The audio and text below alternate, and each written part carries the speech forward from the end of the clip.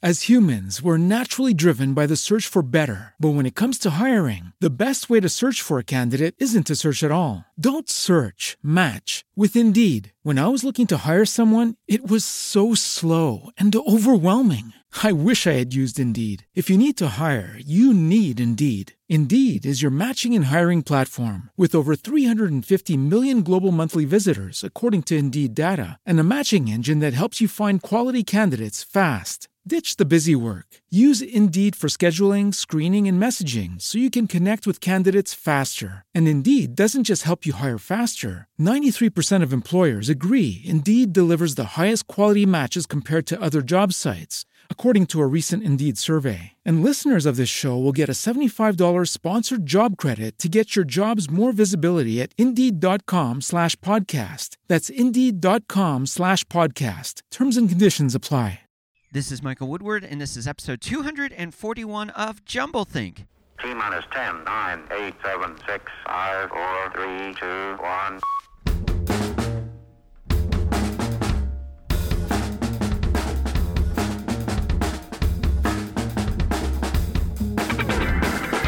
Welcome to Jumblethink, where we interview amazing entrepreneurs about their journey of turning dreams and ideas into reality. Along the way, we're going to share some tips on how you can turn your own dreams and ideas into reality too.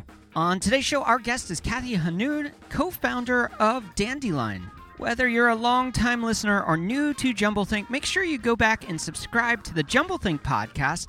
It's easy to do. If you listen on Apple Podcasts, head on over to jumblethink.com/iTunes.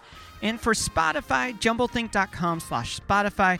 Click that magical subscribe button, catch up on some past episodes, and make sure you never miss another episode of Jumblethink. Now let's jump into today's episode. Hey there, welcome to Jumblethink. My name's Michael Woodward. I am your host. We have a killer show lined up for you today. Today's show is being presented by our friends over at Skillshare, Penji, and OpportunityInChina.com. We're super excited to be partnering with Skillshare, an online learning community with thousands of amazing classes covering dozens of creative and entrepreneurial skills. Taught to you by some of the best entrepreneurs and leading thought leaders out there. They are giving our listeners 2 months of unlimited access completely for free. So head on over to Skillshare.com/Jumblethink. That's Skillshare.com/Jumblethink to get your first 2 months free now. We also want to thank our friends over at Penji. They offer unlimited graphic design at a low monthly subscription. We use them. We love them. They do great design. Go check them out at Penji, PENJI.com. Use the code JUMBLE to get 15% off your first month. And we also want to thank our friends over at OpportunityInChina.com for sponsoring today's episode. Whether you want to learn or teach abroad, they are your connection. They can help you out. Head on over to OpportunityInChina.com to learn more about them. All right, here we go. I am super excited about the show. I said that earlier. I'm saying that now. Jumblethink is all about ideas and innovation. It's about people who are not only having ideas and dreams, but they're actually living it out. They're taking the risks. They're taking the steps. They're innovating. They're changing the world around you. Our guest today, she's doing that. Her company's doing it. She's been doing it for a long time. Her name's Kathy Hanoun. She's the co-founder and CEO of Dandelion, a fast-growing spin-out of Alphabet X. You might better remember it as Google X. Previously, Kathy was the product manager and a rapid evaluator at Alphabet X. Prior to Dandelion, Kathy led a team that created technology to extract carbon dioxide from seawater to create carbon-neutral fuel. If that's not innovation, I don't know what is. Kathy has been recognized as one of Fast Company's most creative people in business, one of Albany Business Review's 40 Under 40, and as a leader of tomorrow. Kathy graduated from Stanford with a BS in civil engineering and an MS in computer science. This is a killer episode, so let's jump in, let's join the conversation, and let's learn about what Kathy is doing to change the world. Our guest today is Kathy Hanoun, and she's doing some cool stuff with her company called Dandelion Energy. Kathy, thanks so much for being on. Thanks for having me. Now, tell us a little bit about you and Dandelion and your journey into entrepreneurship. I'd be happy to. So I started working on the idea that was to become Dandelion when I was working as a product manager and rapid evaluator at Google X, as it was called at the time, or Google's Moonshot Factory. And then for various reasons, over the course of exploring the idea, it became clear that, the idea was well structured to be a startup company. And so we actually took the idea and turned it into a company separate from Google and moved to New York. And we've been at it for about 2 years since then. So what Dandelion does is we sell residential geothermal systems. So these are renewable energy heating and cooling systems for homes. And one of the reasons to start here in New York is just that, of course, people need to heat a lot in the Northeast. And the options for a lot of homeowners here are not great. So a lot of people are heating with fuels like fuel oil, which is just another word for diesel. So they have a truck full of diesel that comes and fills up a tank in the basement. Some homeowners are using propane. So a lot of people are looking for a better way. Super cool. We're going to dive into that a little bit. I know that this topic is dear to my heart because I have felt the cost pains of energy in the Northeast myself. And we'll get into that. We're going to dive into rapid fire questions. So Kathy, are you ready for some rapid fire questions? I guess I am. The first question is, as a child, what did you want to be when you grew up? I went through a phase of wanting to be a zookeeper, which is definitely past. And then I also wanted to be an inventor. Super cool. And you're getting to do the second one. Yeah, that one won out between the two of them. What is one tip you'd give someone with a big idea or dream and they don't know where to start? I think one tip is just don't feel like you have to know exactly what you need to do next or wait for the perfect solution. Just get started with anything. What's one big lie about entrepreneurship you'd like to break? Well, one lie I used to believe is just thinking that entrepreneurs were somehow more qualified than I was, or had some special experience that let them do it. And now I know you just have to be willing to learn and willing to work hard, and that's pretty much it. What's one change you'd like to see in the world? It would be great if we used less carbon emitting products. What do you want your legacy to be? I don't think too much about my legacy, to be honest. Where do you find inspiration? I find inspiration in nature, in music, and I think also in looking for elegant solutions to problems. What is one book you think every dreamer or entrepreneur should read, and why?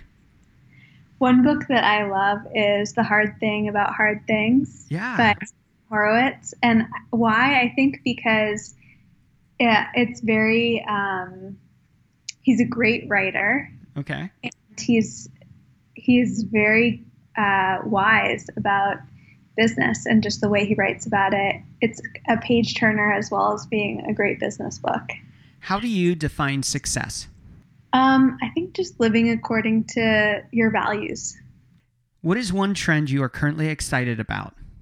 I'm really excited about how in the last decade, there's just been so much more diversity in the most visible people in society. So when you look at politicians or who's on TV or even starting to become business leaders, there's a lot more women and people of color and people who are gay, and just like the landscape of people is so much more reflective of people.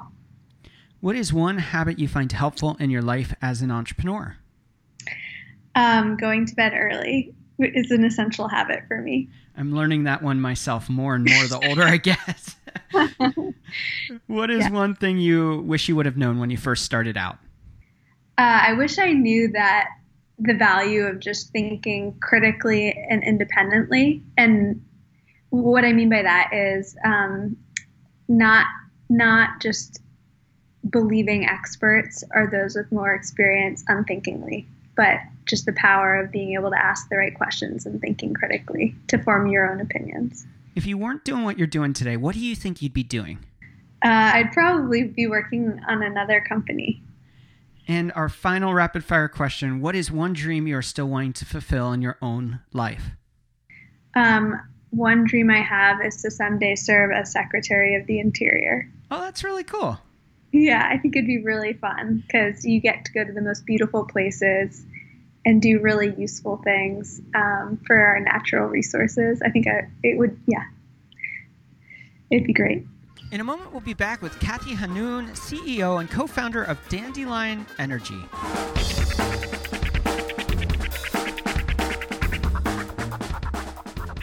Today's show is being presented by our friends over at Skillshare. Here's a little bit more about them.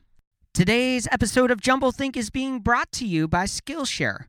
Now, learning is a critical part of success as an entrepreneur, and our friends over at Skillshare are here to help. Skillshare is an online learning community with thousands of amazing classes covering dozens of creative and entrepreneurial skills. You can take classes in everything from photography and creative writing to design and productivity and so much more. So whether you're returning to a long-time passion project, challenging yourself to get out of your comfort zone, or simply exploring something new, Skillshare has classes for you. One of the classes I'm excited to take is called Productivity Habits That Stick, using time theming. I know I could be more productive, and I'm excited to learn through Skillshare how I can make my life as an entrepreneur even better. So join me and millions of other students already learning on Skillshare today with a special offer just for my listeners. You can get 2 months free. That's right. Skillshare is offering Jumblethink listeners 2 months of unlimited access to thousands of classes completely for free. To sign up, go to Skillshare.com/Jumblethink. Again, head on over to Skillshare.com/Jumblethink to start your 2 months now. That's Skillshare.com/Jumblethink. Now let's rejoin our conversation with Kathy Hanoun. We are back with Kathy Hanoun. We're going to go deeper into the story of Dandelion Energy. We're going to talk about her journey of entrepreneurship and so much more. But before we get going, there's a question that we have to ask because it's important, and that is, how can people find and connect with you? Well, I'm on LinkedIn, so that's one way.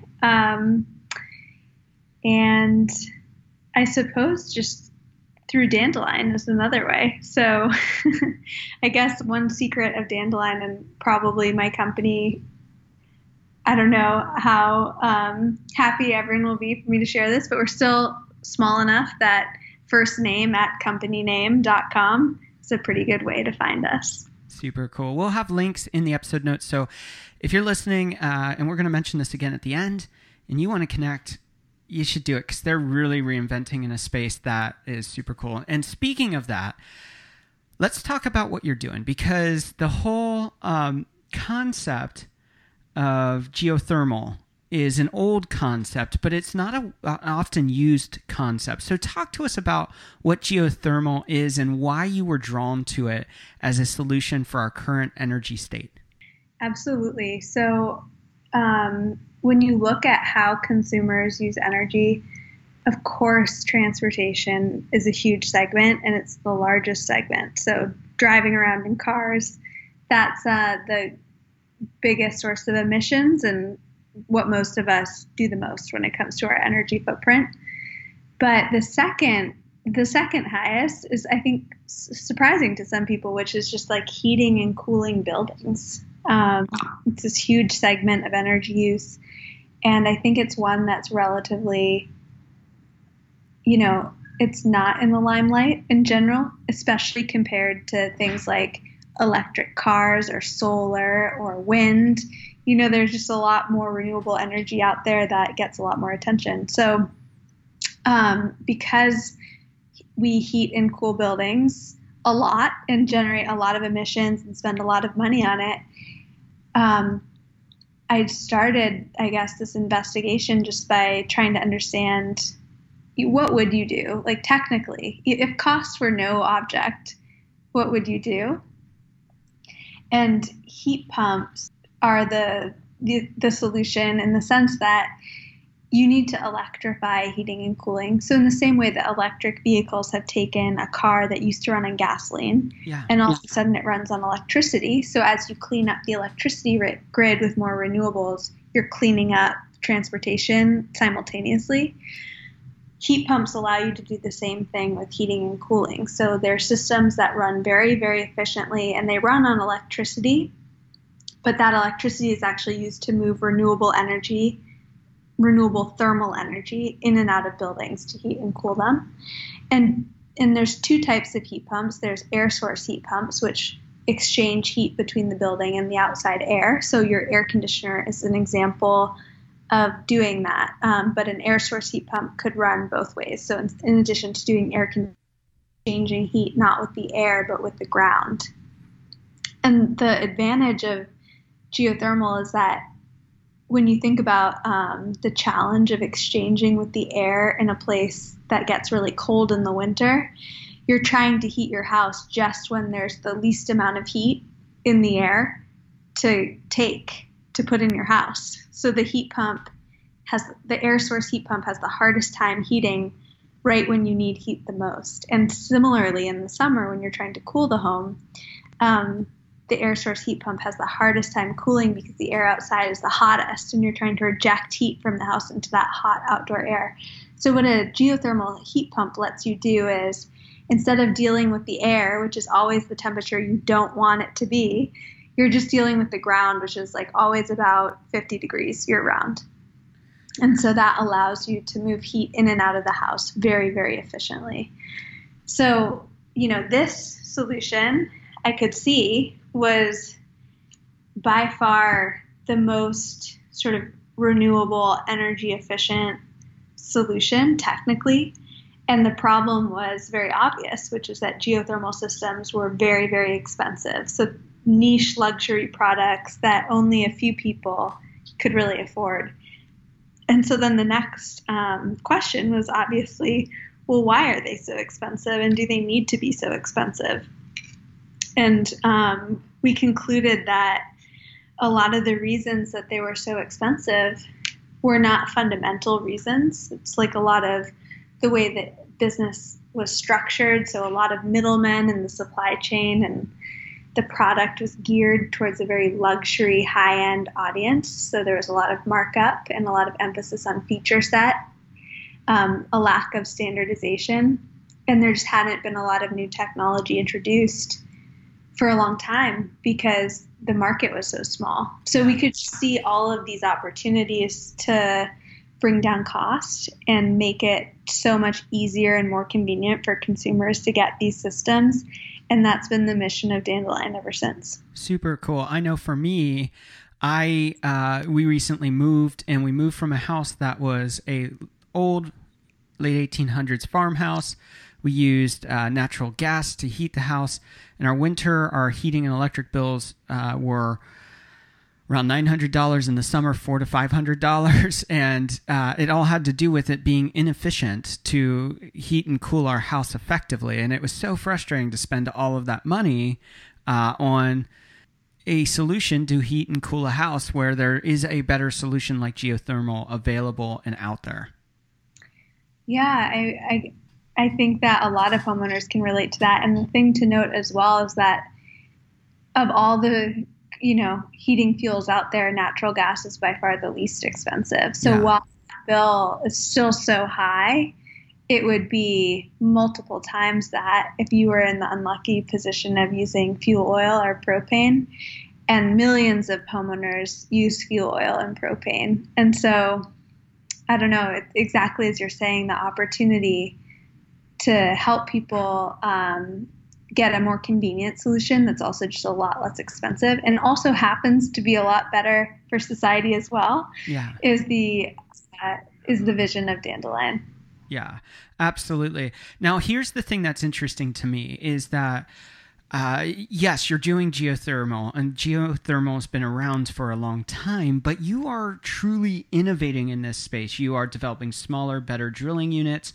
You're creating new technologies and your own technologies, and offering not only a great solution to consumers, but you're actually innovating in that space and inventing better ways to accomplish what you're trying to do. So talk to us about that process as a business where you look and say, hey, this is an area we could do better. Maybe it's that creating a new, better drilling unit. Maybe it's creating your own heat pumps. Are the different areas that you guys are innovating and evolving the technology into one that's even better because of the science that you're using to increase it and make it more efficient or make it more affordable to put in?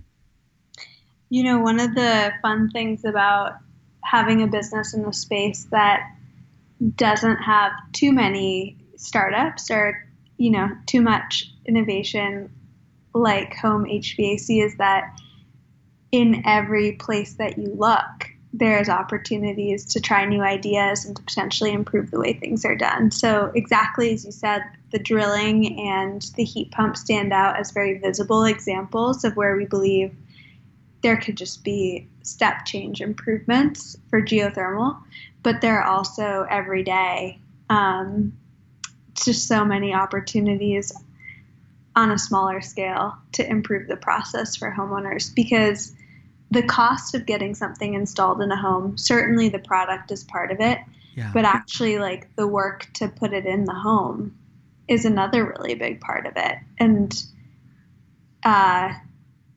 And one thing to realize is because geothermal has been such a small scale industry for so long, there just aren't, it's very different than, let's say, installing a natural gas furnace in a house.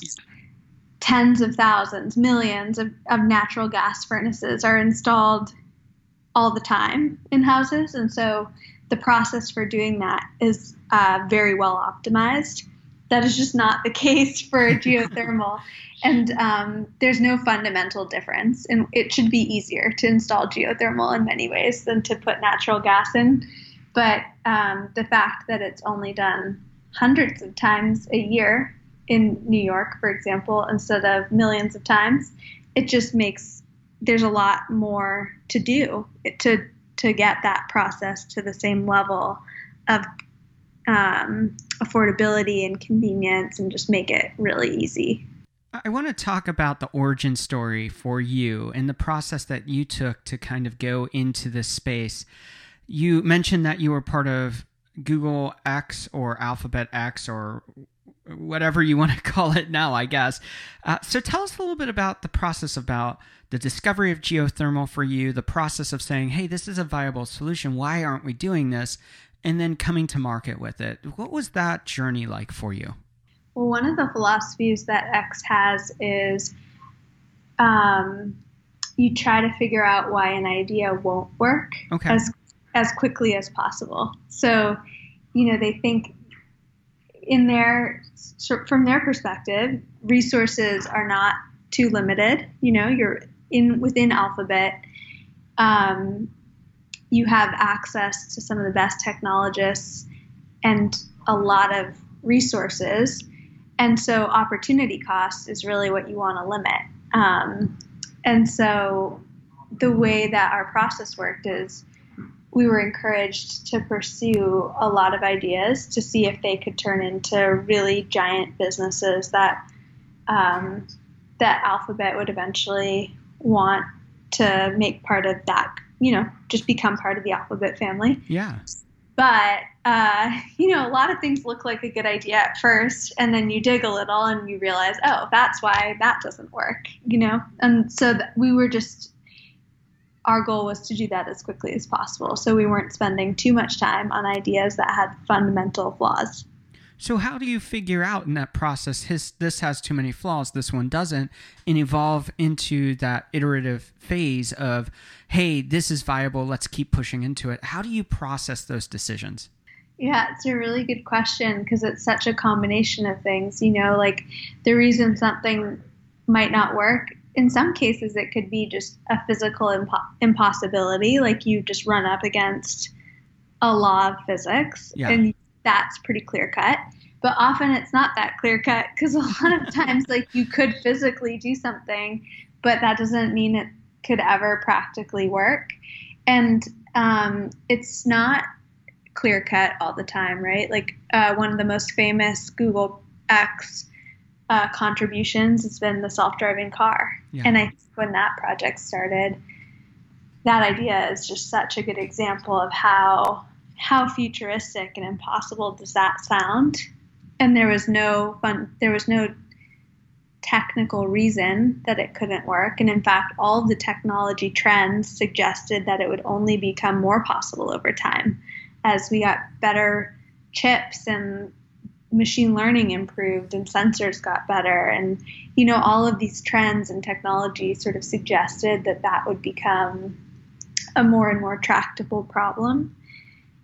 So one of the projects I did before Dandelion was a project we called Foghorn internally, and it was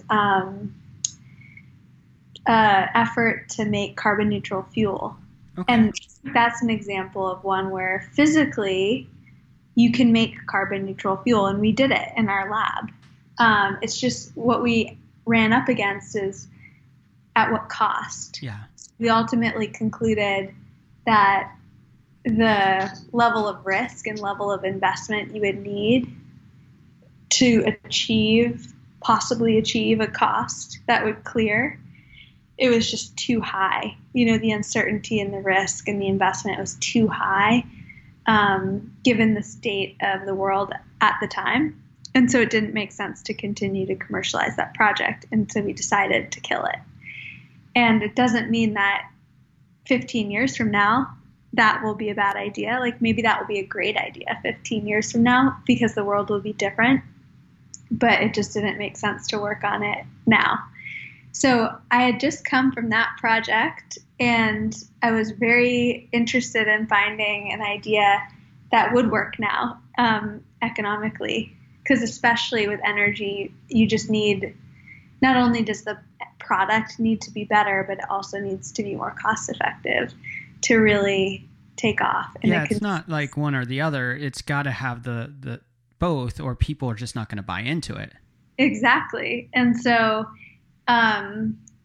looking at fuel oil and heating, it was just a great space to find those opportunities, because you have the intersection of a very expensive product and a product that people generally really don't like. Like no one loves getting their fuel oil tank filled with fuel oil in the winter, so they can burn it with their furnace. Like that is not inspiring delight for customers. So we just saw, okay, in that combination of bad experience and expensive experience, there's probably an opening.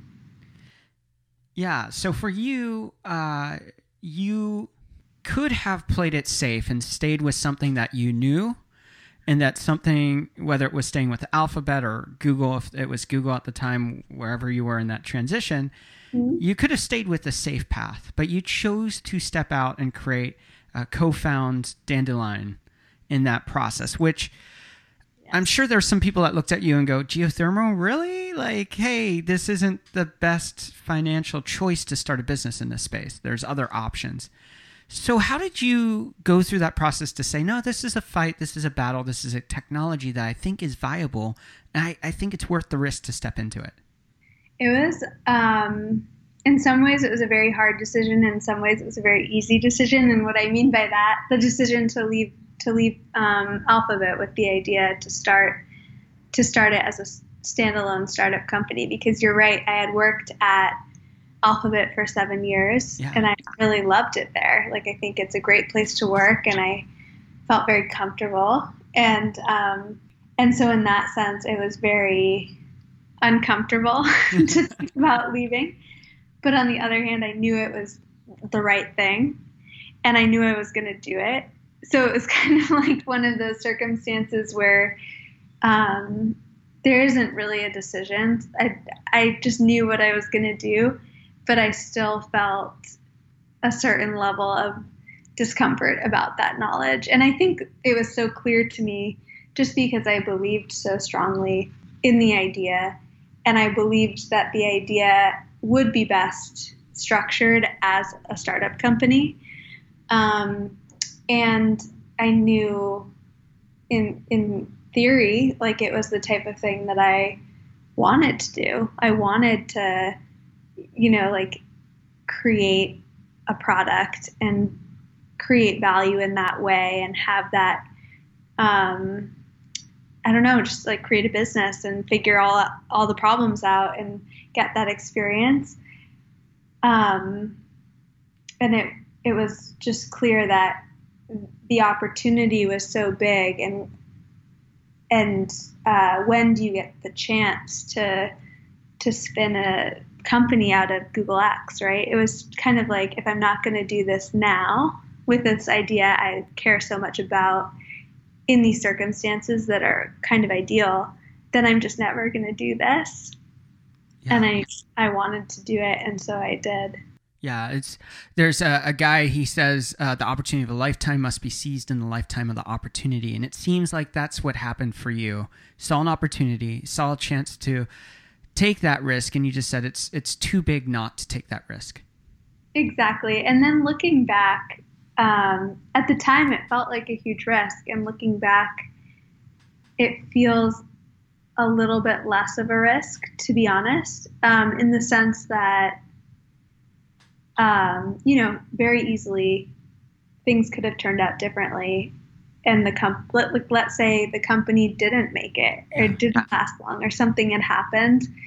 I think at that moment in time, it wouldn't have been so difficult to go back and get a job similar to the one that I had left, or at least similar enough to not make a huge difference in the course of a lifetime.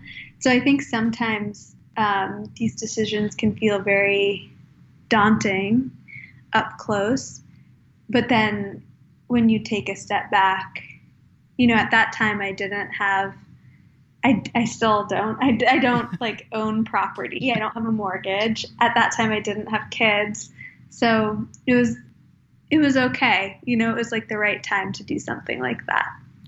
You are, as a business, doing something unique in that when, let's say, my furnace goes out or my HVAC unit goes out, that is not something that I go, hey, yay, I'm excited, let's just go out and get a new unit. There's cost there. There's long-term viability of knowing how, whether it's oil or propane or natural gas, how that's going to price. That price is going to change over time. You guys are doing something different because often with new solutions, you have to have all the money up front. But you guys are doing a different kind of setup to make it good for your pocketbook today, good for your pocketbook tomorrow, and good for the environment around us. So talk to us a little bit about coming up with that model to make this much more accessible to people. One of the signature characteristics of renewables is that they tend to cost more up front, but then less to operate. And so this is almost always solved by financing innovation. And in the case of a residential renewable product, solar really solved this problem for us. So all we had to do is recognize people buy solar often because the cost of their lease or PPA or loan payment on the solar that they purchased is less than their electricity bill. Yeah. So they're able to save money right away, which makes it very attractive. And we've seen that industry grow really quickly. And so we just thought, why wouldn't you do that for this? It was almost like that was a very easy idea because we could just borrow it so neatly from solar. And not only could we borrow the idea, but before solar, it would have been hard for us to find a 20-year loan that we could have given our customers for this type of product. But solar had really paved the way. So there are a bunch of financial products, and we were able to use the solar legacy to get started quickly, which has been great. And I would say there's still, I don't want to overstate it, like there's so much opportunity to make these products better tailored for geothermal. But we've benefited so much from the fact that solar has figured out a lot of these problems already. Well, we will be right back with Kathy Hanoun, and we're going to continue this conversation about energy, but we're going to go and take a pivot into the personal a little bit more and talk about her experience in the world of technology and the world of innovation and the world of entrepreneurship.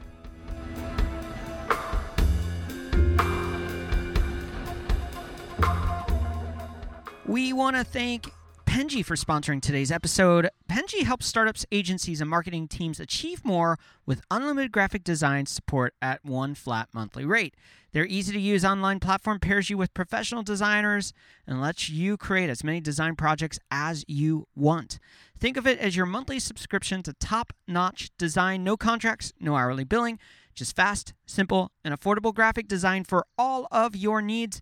And they're doing something really cool for our listeners. They're giving you 15% off your first month. All you have to do is head on over to penji.com and use the code JUMBLE, JUMBLE, to get 15% off your first month. Again, head on over to penji, PENJI.com. Use that code JUMBLE, JUMBLE, to get 15% off your first month. As humans, we're naturally driven by the search for better. But when it comes to hiring, the best way to search for a candidate isn't to search at all. Don't search, match with Indeed. When I was looking to hire someone, it was so slow and overwhelming. I wish I had used Indeed. If you need to hire, you need Indeed. Indeed is your matching and hiring platform with over 350 million global monthly visitors, according to Indeed data, and a matching engine that helps you find quality candidates fast. Ditch the busy work. Use Indeed for scheduling, screening, and messaging so you can connect with candidates faster. And Indeed doesn't just help you hire faster. 93% of employers agree Indeed delivers the highest quality matches compared to other job sites, according to a recent Indeed survey. And listeners of this show will get a $75 sponsored job credit to get your jobs more visibility at Indeed.com/podcast. That's Indeed.com/podcast. Terms and conditions apply. When you drive a vehicle so reliable it's backed by a 10-year, 100,000-mile limited warranty, you stop thinking about what you can't do and start doing what you never thought possible. Visit your local Kia dealer today to see what you're capable of in a vehicle that inspires confidence around every corner. Kia, movement that inspires. Call 800-333-4KIA for details. Always drive safely. Limited inventory available. Warranties include 10-year 100,000-mile powertrain and 5-year 60,000-mile basic. Warranties are limited. See retailer for details. Now let's rejoin our conversation with Kathy Hanoun. Placez votre électrophone à portée de votre main. We are back with Kathy Hanoun. All right, Kathy, you are leading a really cool company. And there aren't a lot of women CEOs out there, although there are more and more and more. Look at Marissa Mayer and how she's opened up that door for a lot of women. And on top of that, you've been doing this while starting and growing and now adding to your family. So talk to us about, I'm a guy, I don't completely understand it. I'm married to a wonderful woman and she is entrepreneurial in her own ways. So I see that from that standpoint of being one step removed. Talk to us as a first person experience. What is your experience as a woman in entrepreneurship, as a woman starting and raising a family, and how to navigate that? So the decision I decided when I made the choice to start Dandelion to try to keep my decisions about the business separate from decisions about my family and what my family would look like and when to have kids and how many kids to have and that sort of thing separate as much as I could, because the decision to have kids is one that really affects your entire life. Yeah. And, and hopefully, that decision will literally shape the rest of your life in a way that I would never want to be in the position where I had sacrificed something so important because of the business in an early moment in the business. And I think mostly because starting a business is really stressful and a lot of things are very overwhelming and feel very important, but it can be very easy to lose perspective. And it's just there's so much going on that I could see that I just wanted to make sure that I wasn't compromising on these larger life values and ideas. So my husband and I made the decision. We had Evelyn, our daughter, and I'm actually due to have our second child in August. So certainly taking on having young kids and doing the startup has been hard, but I think taking on young kids and anything is hard. So it's like, it's kind of one of those things where in some ways she keeps me focused and forces a certain discipline because I can't work till any hour at night. I have to be really diligent and thoughtful about how I split my time. And I don't think it necessarily makes me less effective is the thing. Like, I think, you need a certain amount of time, of course, to be able to run a company. But how you use that time and the skills of prioritization and really making sure you're focused on the most important problems and how you structure your team, all of those things have a greater impact probably, especially as the company grows versus just number of hours. And so it's just forced me to be on a faster learning curve, I would say, with some of those things to accommodate the fact that when I'm home, she makes sure that I am not working on my laptop when she's around. Super. I completely can relate to that. It is, I think, a journey worth taking, and it's exciting to hear about more and more entrepreneurs who are saying, I'm not going to settle for just buying what I've been told that is the best way to do business. And to hear you share your story of how you're integrating your family into the choices you make, it's a really powerful testament to rethinking how we need to think about entrepreneurship in America. One thing I learned a few years ago, somebody told me some people, sometimes you make decisions where you're moving away from the negative. So your decision is a response to move away from a fear. And sometimes you make a decision where you're moving towards the positive. So making a decision to bring you closer to something you want. And almost as a rule, the decisions that are moving towards the positive tend to be better decisions. And so I think a lot of people fall into this trap where you maybe delay having kids because you're afraid of the impact it will have on your life or on your career. Or you go to business school because you're worried that if you don't have an MBA, you'll miss out on something, or all of those things that we do out of obligation to fear. I've just found over time, as I compare how I'm thinking about things to that advice, that it's a pretty good guide. And so I try to just, if I think I'm just not going to do something based on a fear, I try to just ignore the fear and do it. And so far, it's worked out, this whole having kids thing, for example. And I think the more you practice it and the more you see it actually does work out, the more bold you are able to become. I love that. It's really, really cool. As we kind of move towards the end of today's episode, we always like to incorporate a couple questions about the business and direction. So the first question is how do you find purpose in what you're doing?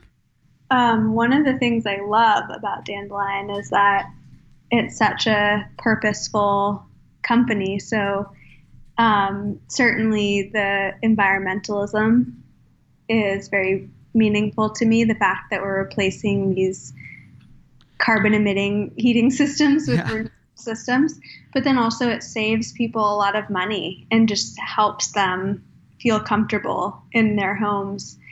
And then for me, I get to build a business with the values that I have and sort of create purpose in that context as well.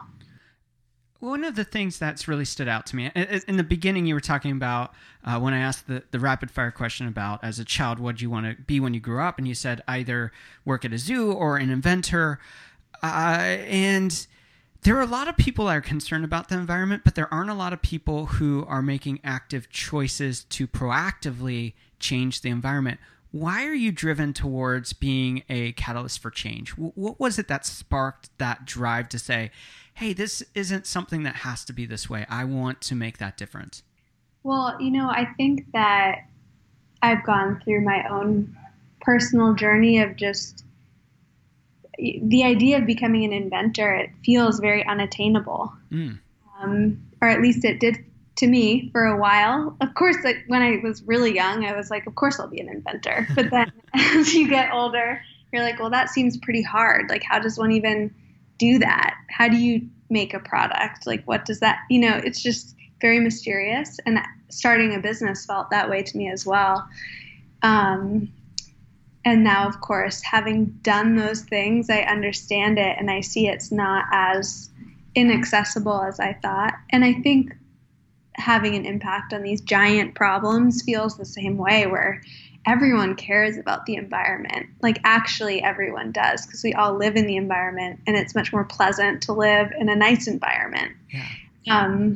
But I think the dynamics are so much bigger than us, and it's easy to feel like just the only thing you can do is throw your hands up in the air because the problem's so huge. And what caused me to eventually realize that I did want to pursue that goal of making a meaningful difference is that I think I just slowly over time realized that I could. And that was really meaningful. I think it was a really hard thing to realize, though. And now with this perspective, I think like many more people have that potential than realize they have that potential. For you, you are constantly evolving what you're doing to make it better. But you have to face challenges all the time. So what's the big challenge that you're currently working to overcome in the business of what you're building? I think for us right now, the big challenge at this stage is just awareness. So people generally don't know really what geothermal is. A lot of people associate it with volcanoes. And I think just don't, I think if people knew that they didn't have to be paying $4,000 a year on fuel oil, and they could be paying less for a system that also came with central air conditioning and was renewable and quiet, I think that many people would choose geothermal. It's just, how do you educate about this technology that's been so niche on such a broad scale when we're still pretty small as a company? And then of course, like, there's not a lot of awareness of Dandelion because we're still pretty small. And so this stage of our business, awareness is one of our key challenges. But I'm sure, that will change over time, right? It's a fitting challenge for the beginning. You mentioned that you relocated to New York because New York is a place that this is a problem that's very real. And for geothermal, are there regions that's more viable and less viable for? Like, would you go, hey, if you're in the middle of the desert, this might not work for you? Or is it pretty universal that it's going to be a good solution for most people across at least the continental United States? I think the way to think about it is going back to that explanation of exchanging heat with the air versus exchanging heat with the ground. The places where it makes the least sense are the places where the air isn't that different than the ground. Okay. And so by that I mean, like, if you're in San Diego and the weather is always pretty moderate and perfect, then the benefit of having heat exchange with the ground is not that great compared to just having an air source heat pump, which is in some ways an easier system to install because you don't have to put a ground loop in under the yard.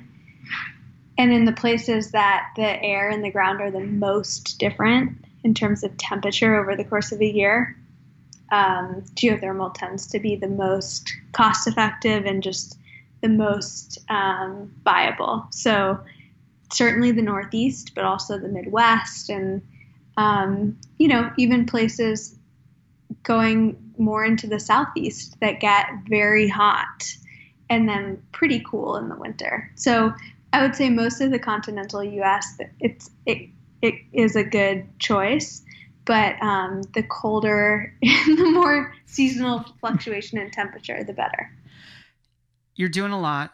You have a big vision. What's the next big goal you have for the business?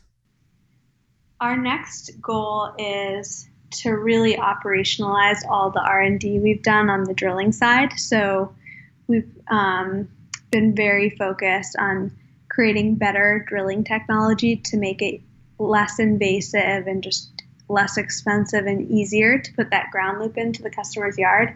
And this year, we're really starting to transition that into a more operational part of our business. That is super cool. What we're going to do is in the episode notes at jumblethink.com, we're going to put links to Dandelion. We're going to put some graphics there that show a little bit of what geothermal looks like from a visual standpoint.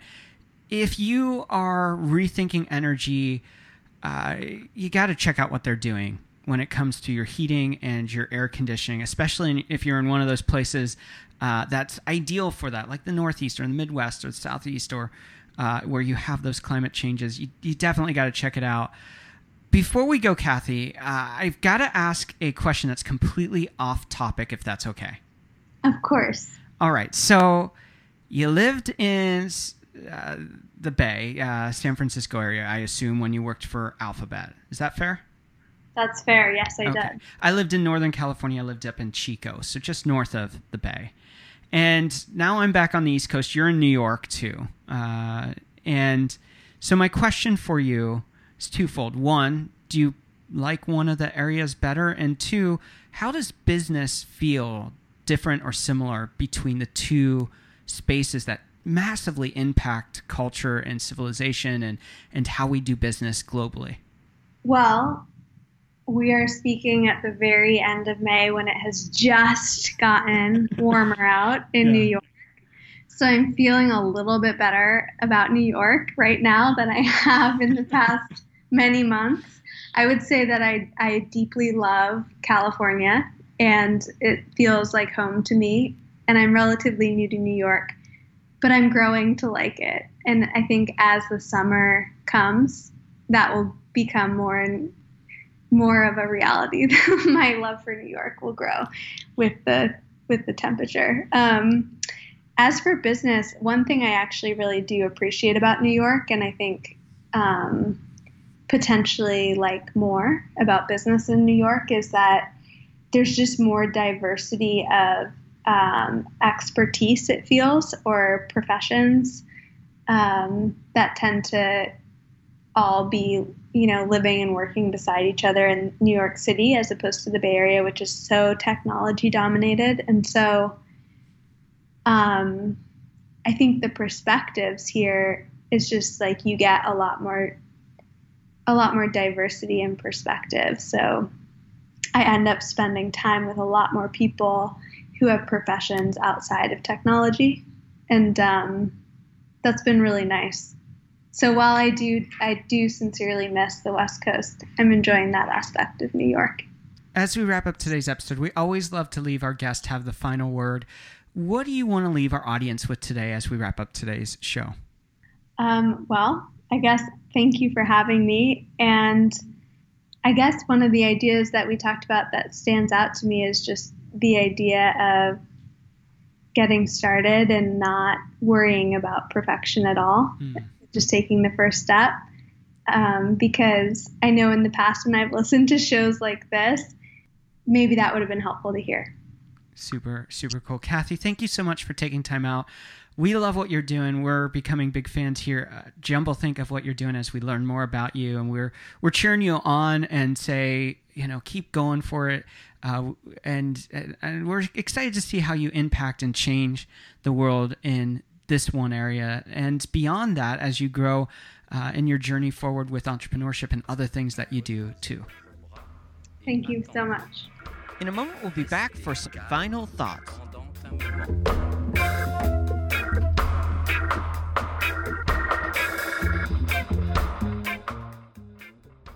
Kathy Hanoun has been a lot of fun, and I wanted to give you a few takeaways that I personally took away from today's episode as we wrap up today's episode. The first thing is that with Kathy, we can look at her story and see that you have to leave what you know and step into the unknown to chase those entrepreneurial dreams and ideas. For Kathy, that meant leaving Alphabet or Google and leaving her job where she knew what it looked like. She knew how it was going to operate. She knew that she was safe there in having a job and having security, and step into the unknown and create her own path with creating Dandelion. I'm sure that just like Kathy, for you, you have to make some changes when you step into that unknown. You have to leave some things that you have known and celebrated and relied on for years when you're making that step. But one of the things you can do in making that decision is to make sure you leverage as much as you can to set yourself up for success. Well, what does that mean? That means that you can do the research before you step into that unknown. That means that you can take micro steps before you go deep into chasing those dreams and ideas, so that you can maybe do a side hustle, or maybe you can have another co-founder or other people around you that know the path to this success, and you can take those steps on that journey. So just like Kathy, when you have a dream and idea, you are going to have to leave something behind. Something's going to have to die for the new idea and dream to come alive. And so for you, as you've listened to today's episode, I would encourage you to step back and think about it.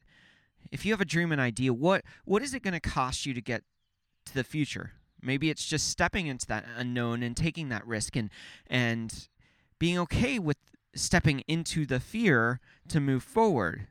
Or it might be that you have to leave a comfortable job because your side hustle is growing, and to really get to the next level, you have to fully be in on chasing that dream and idea. So whatever that is, take stock of what's happening right now in that process of chasing your dreams and ideas and turning them from dream and idea into reality. What is it that you have to leave? What is it that you have to step into in the unknown to make that a reality? The second lesson that I took away from today's episode is when you chase your dreams and ideas, you get to choose what's important to you. For Kathy, she made decisions not only to create Dandelion, but she also made decisions on how that would impact starting a family and growing a family. So when you have the power of your dreams and ideas, you get to put into practice and you get to put priority on what is significant to you. And that's a powerful place to operate from. Because when you set your values, when you set your standards, you can say, hey, no, we're not going to change X just because somebody tells us to, because we value something different and we're going to do it a different way. Or if your family is important to you, you can say, hey, you know what? It's 5 o'clock. I'm shutting the doors to the business. I'm going home to see the kids.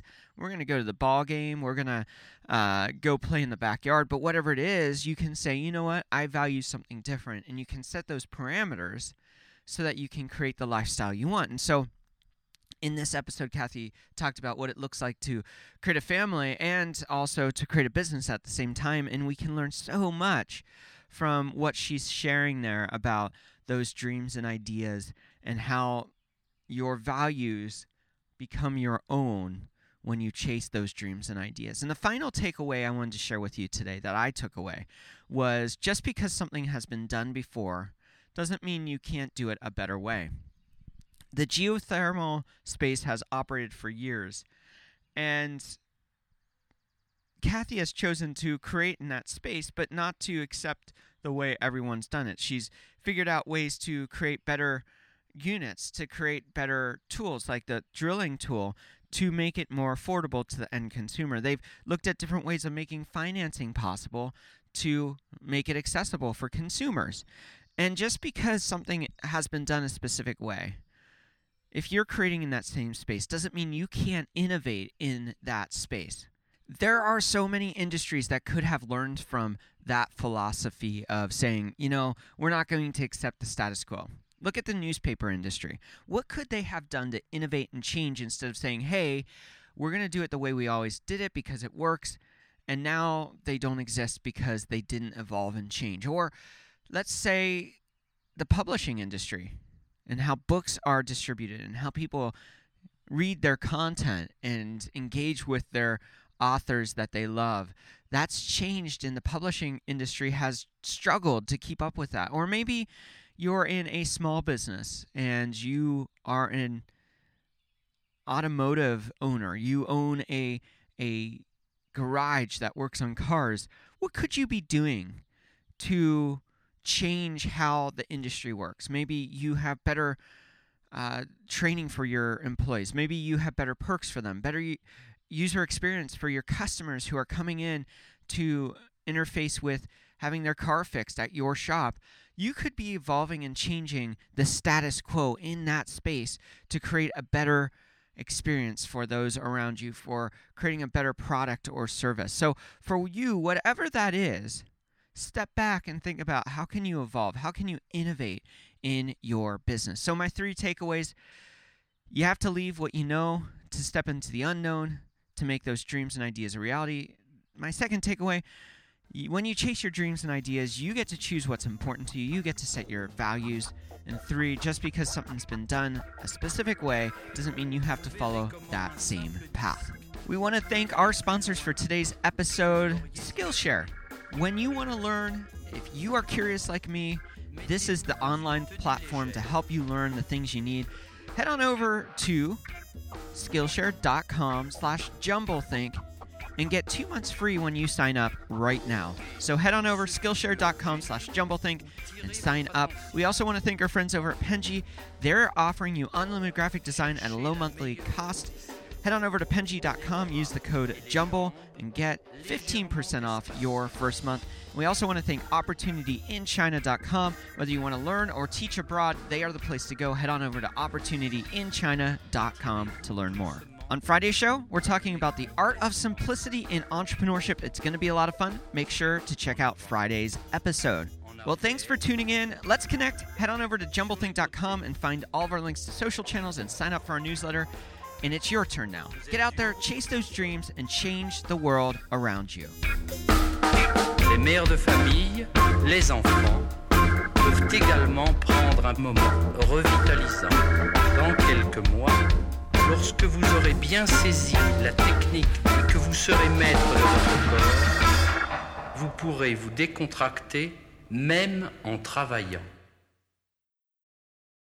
As humans, we're naturally driven by the search for better. But when it comes to hiring, the best way to search for a candidate isn't to search at all. Don't search, match with Indeed. When I was looking to hire someone, it was so slow and overwhelming. I wish I had used Indeed. If you need to hire, you need Indeed. Indeed is your matching and hiring platform with over 350 million global monthly visitors, according to Indeed data, and a matching engine that helps you find quality candidates fast. Ditch the busy work. Use Indeed for scheduling, screening, and messaging so you can connect with candidates faster. And Indeed doesn't just help you hire faster. 93% of employers agree Indeed delivers the highest quality matches compared to other job sites, according to a recent Indeed survey. And listeners of this show will get a $75 sponsored job credit to get your jobs more visibility at Indeed.com/podcast. That's Indeed.com/podcast. Terms and conditions apply.